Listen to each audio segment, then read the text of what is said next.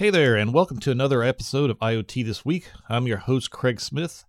In this episode 23, we have Samsung writes code like it's the 90s, baby boomers like Alexa, ATM use in the US is more risky than ever, Verizon is just dumb, and Wired makes a ramp, and much more, so let's get started. Okay, so first up under IoT, as mentioned, Samsung is writing code like it's the 90s. So Samsung and their Tizen OS, which if you don't know what Tizen OS is, it's basically their alternative to using Android. So apparently a security researcher from Israel, he actually did some testing on that particular Tizen OS and found 40 previously unknown vulnerabilities. So one of the quotes the researcher actually said was, "It may be the worst code I've ever seen." And according to the researcher, some of the things that he found were that the Tizen system could be basically updated with any kind of malicious code. He also stated that many of the vulnerabilities were caused by mistakes programmers were making 20 years ago. So that's something we've seen before in IoT, where some of the same security mistakes are being made from decades ago. They're using old code, like, for example, I think I mentioned last week where a manufacturer, Ubiquiti, was using PHP code that was 20 years old. So this is something we've seen before in the past when it comes to IoT and the firmware that runs on it. So he cites one of the examples of code that's basically, or functions in code that aren't being used anymore, and it's the string copy function, which can cause both buffer overrun conditions. So this is a function that's no longer used by programmers today. However, apparently Samsung is using that particular function all over its Tizen OS. And if you're not familiar with Tizen, again, it's their alternative to Android, and it's running on Samsung smart TVs, smartwatches, and mobile phones, and probably a bunch of other things that Samsung produces. All right, so the next story is interesting in that California is actually trying to force the issue on IoT security with a bill that's called California SB 327, Information Privacy, Connected Devices. So basically they are trying to compel manufacturers to ensure that the IoT devices have reasonable security features, and they want to ensure that the manufacturers obtain consumer consent when collecting information. So I think this might be a good start, but there's the usual concerns, like when they mention reasonable security features, who's actually going to define that? And then there's also the information collection part, which requires consumer consent. Who's going to decide what types of information will require consumer consent? There is one part of the proposed bill that I do like, which requires the seller of the product to provide a short notice of the types of information being collected.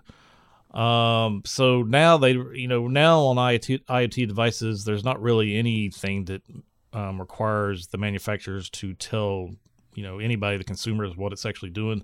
So that would actually be a good first step if they could actually compel manufacturers to actually put some kind of notice on that of what information is actually being collected.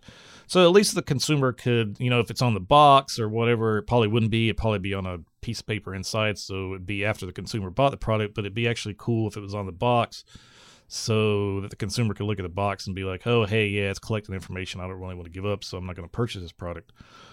But the bill will also require the manufacturer to directly notify consumers in regards to security patches and updates. So for some IoT devices I've tested, it's kind of hit and miss. Some of the manufacturers will let you know, hey, there's an update coming out, and some other ones won't, but it would be great if there was some kind of law in place that would actually make or require manufacturers to notify consumers when there's patches and updates. Now, the only thing being here, if it's something that notifies a consumer, hey, you need to go actually do this, it probably wouldn't get done So we're still sort of back to, really these things probably need to just auto update and not really leave updating and security patches in the consumer's hands. But anyway, we'll see how this goes and see if actually California actually is able to get this particular IoT security bill passed. And I thought this next story was pretty neat in that baby boomers are actually embracing the Internet of Things by buying devices like the Amazon Echo, for example. So apparently most of the the big reason why they're embracing products like the Amazon Echo is due to the auditory interaction of devices like the Echo. So instead of having to visually interact with small screens on devices like smartphones or thermostats or things like that, it's actually easier for them to basically just say what they need to happen and then have Echo do it. So it's kind of a whole new take on, the commercial. If you live in the United States, the commercial, where they show the older person and they've actually fallen and they can't get up. So, basically it kind of be like Alexa, I've fallen and can't get up. So pretty interesting that actually baby boomers are one of the people, or one of the demographics that's actually accepting Internet of Things devices. And then we have a story, another IoT story this is another one that's not really that much of a revelation, but it's still interesting nonetheless. So Ponemon Institute, which they do various reports on and surveys and so forth on various things.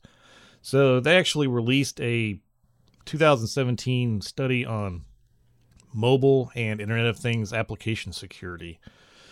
So one of the big things that came out of this report is that basically companies are mostly unprepared for IoT risks. So again, like I mentioned, this isn't really a big revelation. I think that's probably the general consensus that companies really aren't prepared for the risks that come along with selling IoT devices. So some of the findings in the report, 55% of respondents say there is a lack of quality assurance and testing procedures for IoT. Again, that's not surprising. Securing IoT apps is performed primarily via penetration testing. And that one's kind of interesting. So I wonder how much of that penetration testing is actually from within the organizations that make the IoT devices, opposed to just random people on the internet who are just trying to test these things and see what they find, and then letting the company know any vulnerabilities they've discovered. The race to release products is the major cause of vulnerable devices. Again, that's no big surprise. The manufacturers are in such a hurry to get these things out on the market that they want to do these things as cheaply and as quickly as possible and get them out there. Half of the respondents think their companies have had a breach due to IoT devices, but only 4% know for sure. That one's a little scary. Companies would consider increasing security budgets if a severe hacking incident occurred. That was 54%, or new regulations were put in place, and that was 46% of respondents. So that one's a little concerning. It's not unsurprising, but it is still a little concerning. Even today, 2017, that basically companies don't want to increase security budgets until something bad happens. So that's kind of bad. Less than a third of respondents say they train developers on secure coding techniques. That one's pretty scary. And half of respondents say that IoT testing does not even occur. Again, not unsurprising that these things aren't being tested, because they want to get these things out the door as quickly and cheaply as possible. And if you try to do security testing before they're released, then obviously that's going to slow down the deployment time schedule and also raise the cost a bit. So anyway, some interesting survey by Ponemon. And then last but not least, under IoT, a dishwasher apparently has a directory traversal vulnerability. And apparently, initially I thought this was a consumer device, but apparently this is actually a commercial dishwasher, which actually, I guess, probably makes this particular vulnerability even a little bit worse just because it is a commercial device. But anyway, yeah, just another story of a vulnerable IoT device. Okay, so let's move on to InfoSec. So first up, I found somebody had put a link out there which I thought was handy, to the Apple Security Updates page. So basically, it's a page on Apple's website that has gives an explanation of the security updates for each release on Apple's different versions of software. So they've got like iOS. So whenever a release for iOS comes out there, they basically explain what security updates were in that particular release. But the link is in the show notes. But again, I thought this was probably an interesting page if you deal a lot with Apple products to kind of bookmark and just keep handy if you're ever wondering what kind of security changes they're making to their various operating systems. And then the next story, U.S. apparently, according to a report, U.S. ATM fraud is up quite a bit. Even though chip and PIN cards have been deployed, I think for the most part, I think all the non-chip and PIN cards have probably been replaced at this point. However, the fraud is continuing to increase. So according to the story, the number of payment card compromises rose 70% last year. And then compromises of ATMs and merchant devices, the actual physical devices in the U.S., rose 30%. So the story also notes that vendors are actually detecting compromises quicker now than they ever have, which I mean is great. But I think in the end, really the big problem here is that having to swipe a card or insert it into an ATM or a card reader at a gas station.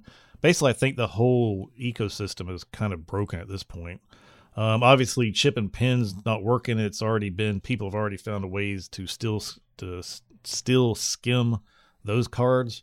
So I think we really need a different way other than actually having to physically interact with a card reader device.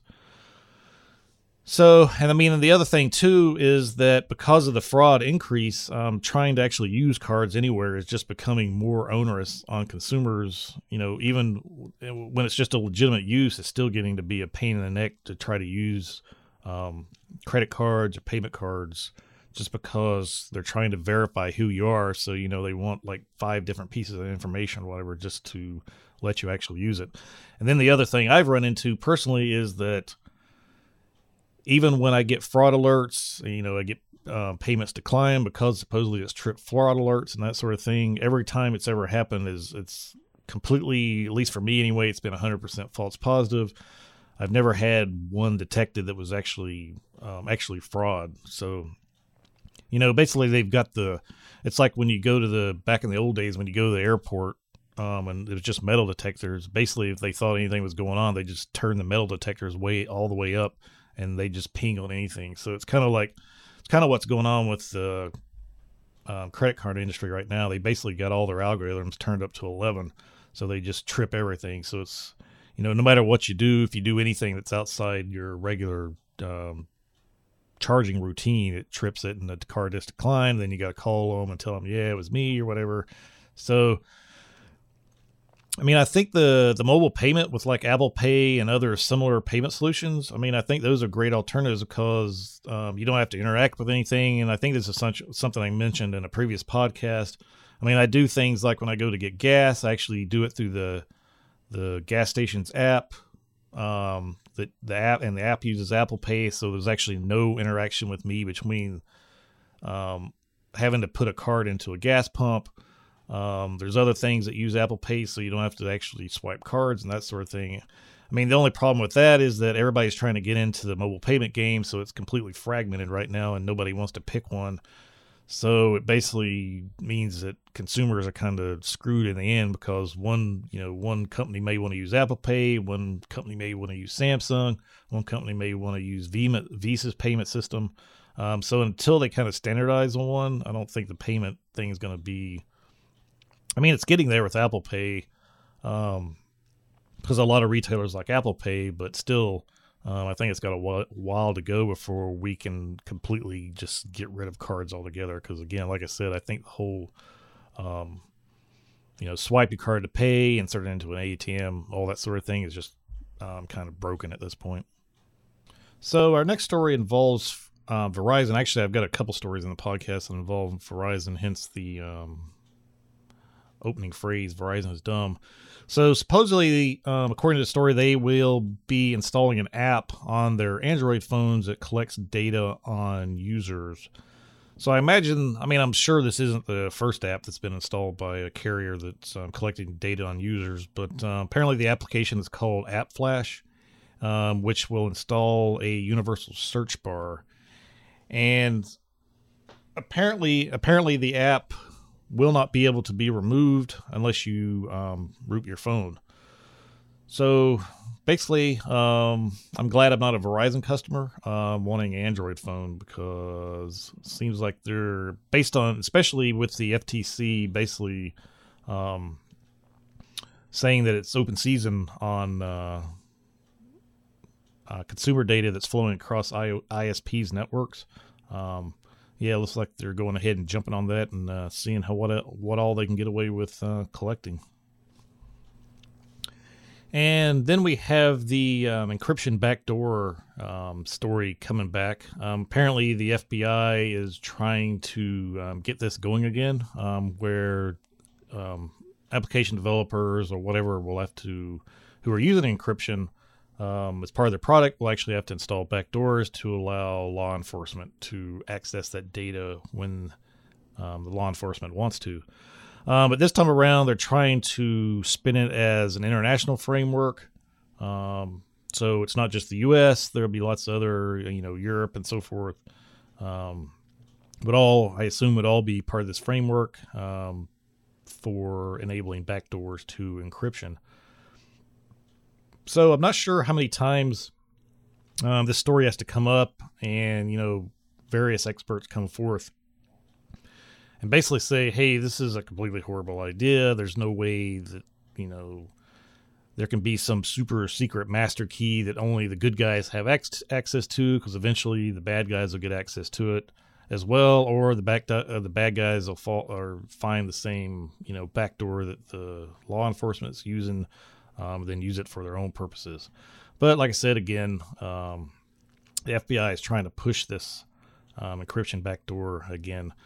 So, and along the same lines, and part of what the FBI is trying to do is probably coming from this, as they're trying to spin it as an international framework.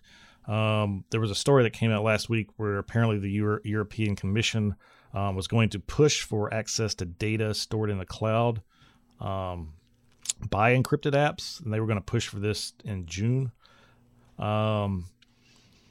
But apparently, according to an update in the article, the original statements from the person in the European Commission that they wanted to do this in June, they've already backed away from this, stating that there is no plan now to introduce legislation covering encryption. So, I kind of wonder if it was like a trial balloon just to see if people were still paying attention or whatever. But, apparently FBI is bringing it up, but now the European Commission has kind of backed off their wanting to put encryption backdoors into applications. And while we're speaking about the FBI, they put out a notice that medical offices have exposed FTP servers. So I have no idea why anybody would have FTP servers exposed these days, but apparently a lot of the medical equipment that doctors' offices use or hospitals use apparently still has FTP enabled it for sharing data. So there's plenty of other ways to share data that don't involve FTP, but again, this is the medical field. And security in the medical field is kind of broken right now because of different regulating agencies involved. But again, FTP servers on medical devices or in medical offices using medical devices that have FTP enabled on them. So a little scary. And then finally, just to add to Symantec's already problematic security issues. So apparently they've had a problem with their third-party API that resellers use for selling Symantec certificates. So apparently this vulnerability can allow someone to steal the private keys and the certificates, which is super bad.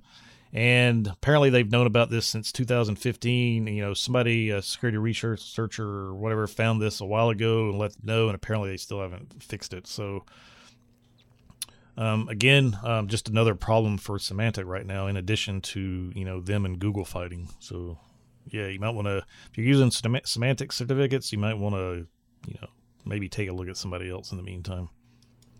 All right, so on to the technology section of the podcast. So I thought this story was rather humorous by Wired. I mean, if you live in Atlanta and having to deal with the collapse part of I-85, I'm sure it's not humorous. But anyway, Wired went to the trouble of figuring out what kind of ramp they would need to use if they wanted people to just jump the gap instead of taking so long to fix it. So apparently the gap in the highway is like about 100 feet. So Wired figured that using a ramp that was 2 meters high, a vehicle would need to be going 60 miles an hour to jump the gap. And that was with identical ramps on the launching side and the landing side. Which, yeah, but I doubt anybody, well, they would never do that. They wouldn't ever let anybody do that. But the funny thing here is, or the obvious question here is, if they actually, for whatever reason, in some weird world, they actually did this, how many people would actually try that? I think it would be quite a few. And then Amazon is launching Amazon Cash. So basically this allows consumers to add cash to their Amazon.com balance using a barcode at a participating retailer. So now if you don't have a credit card or whatever, you can just go to a participating retailer and have them use the cash to add a balance onto your Amazon.com account so that you could actually purchase items online. So the good news is, if you're somebody who hoards cash and doesn't like to use credit cards or payment cards or any type of card, now you can actually buy stuff from Amazon now. And now we get into the second Verizon story as part of the Verizon is Dumb theme. So apparently, I'm sure everybody knows that they were been trying to purchase Yahoo forever. Yahoo obviously had several major breaches, which you would have thought Verizon might not have just backed out of the whole deal, but apparently didn't. They just took some off the price. But apparently Verizon is going to be rebranding Yahoo and AOL as Oath, O-A-T-H. No idea what sense this makes or what the reasoning is behind this. But I mean, basically, the first thing I thought it was Oath is like taking an oath, promising to do something or whatever. But basically what I came up with is that Verizon likes to spy on their customers. Yahoo had massive breaches they didn't really tell anybody about, and AOL, I'm not really sure why they're even still around. But yeah, Oath makes total sense if you look at it that way. Interesting. And then finally, Tesla, at least yesterday, Tesla is now, or yesterday it was worth more than Ford. And that's all on paper. Apparently there was news that came out yesterday about both Tesla and Ford. The news was good for Tesla, and the news for Ford was bad, causing Tesla's market cap to go up and Ford's to go down. So right now, Tesla has a market cap of like $47.46 billion, and Ford has a market cap of $44.89 billion. So yeah, like I said, Tesla right now, anyway, at least yesterday, was actually worth more than Ford on paper. And then finally, under the random category, Formula One, if you're a Formula One fan, they'll be racing in China this coming weekend. So that's going to be awesome. Nintendo Switches are apparently warping in their docks, according to a few stories I read yesterday. So if you've got a Nintendo Switch, you might want to look out for that. This is, no big surprise here. The FCC is killing charter merger conditions. Basically, the FCC is just rolling back everything to the point to where I guess they won't be needed any longer, which maybe that's the whole point, is basically just make them useless.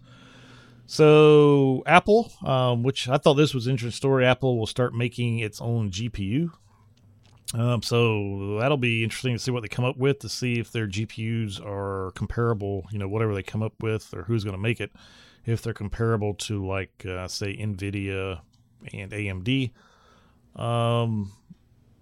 if you like watching or using Netflix on Windows 10, apparently it's now finally has offline viewing available.